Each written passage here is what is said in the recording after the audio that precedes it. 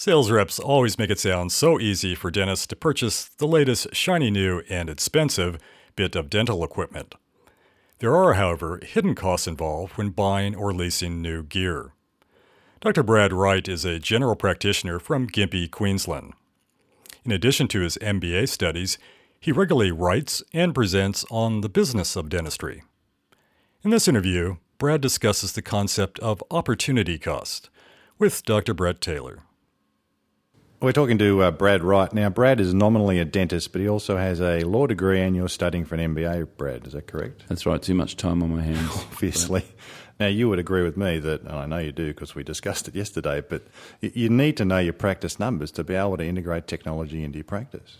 That's right. If you've got to charge something out at a certain rate and that's greater or lesser than what you're doing already, that certainly has an impact on how well that's going to integrate and if you're going to actually be more effective or not. There's no point in spending $150,000 and actually being $150,000 worse off apart from the capital at the end of the year.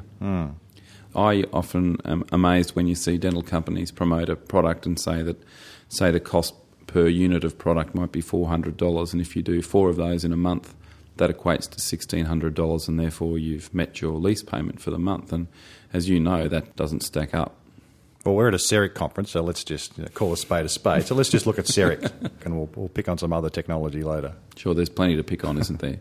So, well, I guess, Brett, if you're buying a CEREC as you just did, and let's just use a nominal cost of $150,000 for a CEREC machine, the lease payment on that could typically be $1,800, $2,000 a month, depending on how you structure the HP or the lease.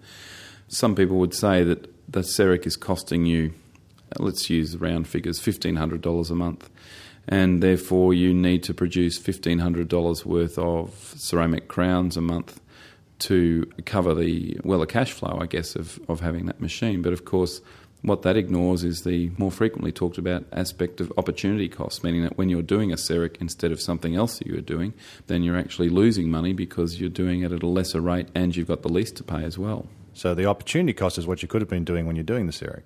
Exactly. So paying the lease with production is not a valid way of looking at how... Well, not in the real world, unless you want to work extra hours, but that's not generally how most practitioners want to work. All right, so you've got to look at a CEREC as an example as replacing a lab fee. Exactly. Right, well, look at my example. I can prep and set a crown in about an hour, and it takes me 2 hours to do a CEREC. Exactly. So I've lost an hour of productive time until I get quicker at my CERECs.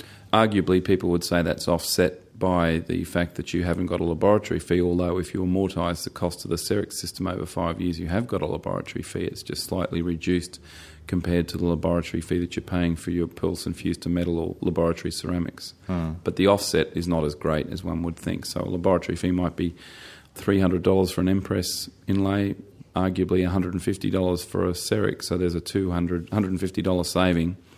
But you have to multiply that by the number of times over the month to equate to the lease before you're even starting to make any return without the opportunity cost of learning to use the equipment, which is another matter.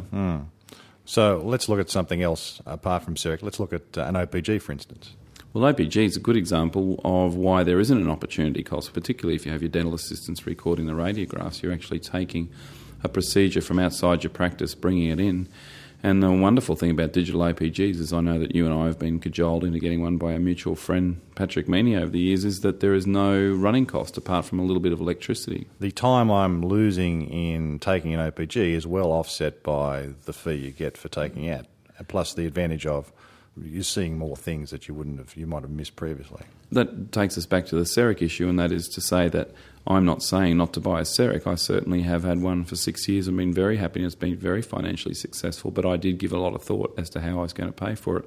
The OPG is simpler because the time it takes to take the radiograph is down to a matter of seconds if someone sets the patient up in the machine for you. If your lease is $1,500 a month, you only have to take $1,500 worth of OPGs in a month, which is, depending on your fees, something in the order of 10 to 15 to 20, which is not a lot in most general practices. Okay, what about lasers? You can spend over $100,000 on a hard tissue laser. Some people can make hard tissue lasers work on a cost basis, but not many people can. I think that lasers are a great technology in search of a use in dentistry currently. Well, let's just look at integrating a laser, for instance. So you've got a $120,000 laser and it's basically replacing a high-speed drill. effectively you have to charge whatever the cost of the laser is on top of whatever you're doing to be able to recoup your investment in the laser. Plus, it can't take you any longer, otherwise you've got to charge for the time you're wasting in doing a procedure that takes. Exactly. So you've got the cost of the laser, the actual capital cost, which you've amortised over the period of time, and you have to meet that by either charging more per laser use, and that's the most common way that people do it, and I'm sure if you're like most of us, you do the same with a soft tissue laser. Every time you use a laser, there's a charge for using it. But whether your patients will be happy to pay that or not, and whether you're happy to use it and don't end up giving up on it because it's too hard, then that becomes an issue of affordability. Hammering this idea of knowing your practice numbers, you want to just discuss involvement in reduced fee schemes? Well, the reduced fee schemes such as preferred providers or government-sponsored treatment presents a number of problems, but the one that you're addressing is that if you can't perform that treatment at a rate that's equivalent to what you're already doing, then you're actually displacing good patients and good profitability by treating patients in such a way as you're being remunerated less. Now, that's fine if you want to do that to a percentage of the time, because we all do charity work, we all do things for patients for nothing or for reduced fee, because that's just the nature of what we do.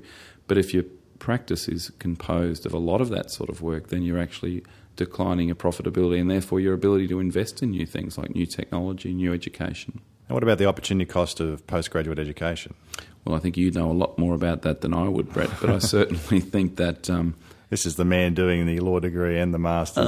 Well, actually, the reason that's a good example of why it isn't an opportunity cost for me, because apart from an opportunity cost of being a reasonable father and husband, is that I've done all that part-time at night, during the weekends, on Sundays when most dentists are doing something more valuable. Whereas if you're going to continue education courses on a working day that you would normally be working, there is a huge opportunity cost. Now, I know that you and many others travel overseas for continuing education, and that's commendable because it has to be done to get the sort of resources that we need. But if you go away for a week, you lose not only the cost of going to the conference, you also lose the opportunity cost of working for that week. Now, if that's been a holiday and you love it, there's no opportunity cost, who cares? But if it's work, it's work. But it comes back to the fact that you really need to know your practice numbers to be able to figure out what you have to charge to recoup the cost of getting training, getting education, and the fact you're going to be slower at whatever you're doing until you master a procedure. CEREC, orthodontic training, anything like that.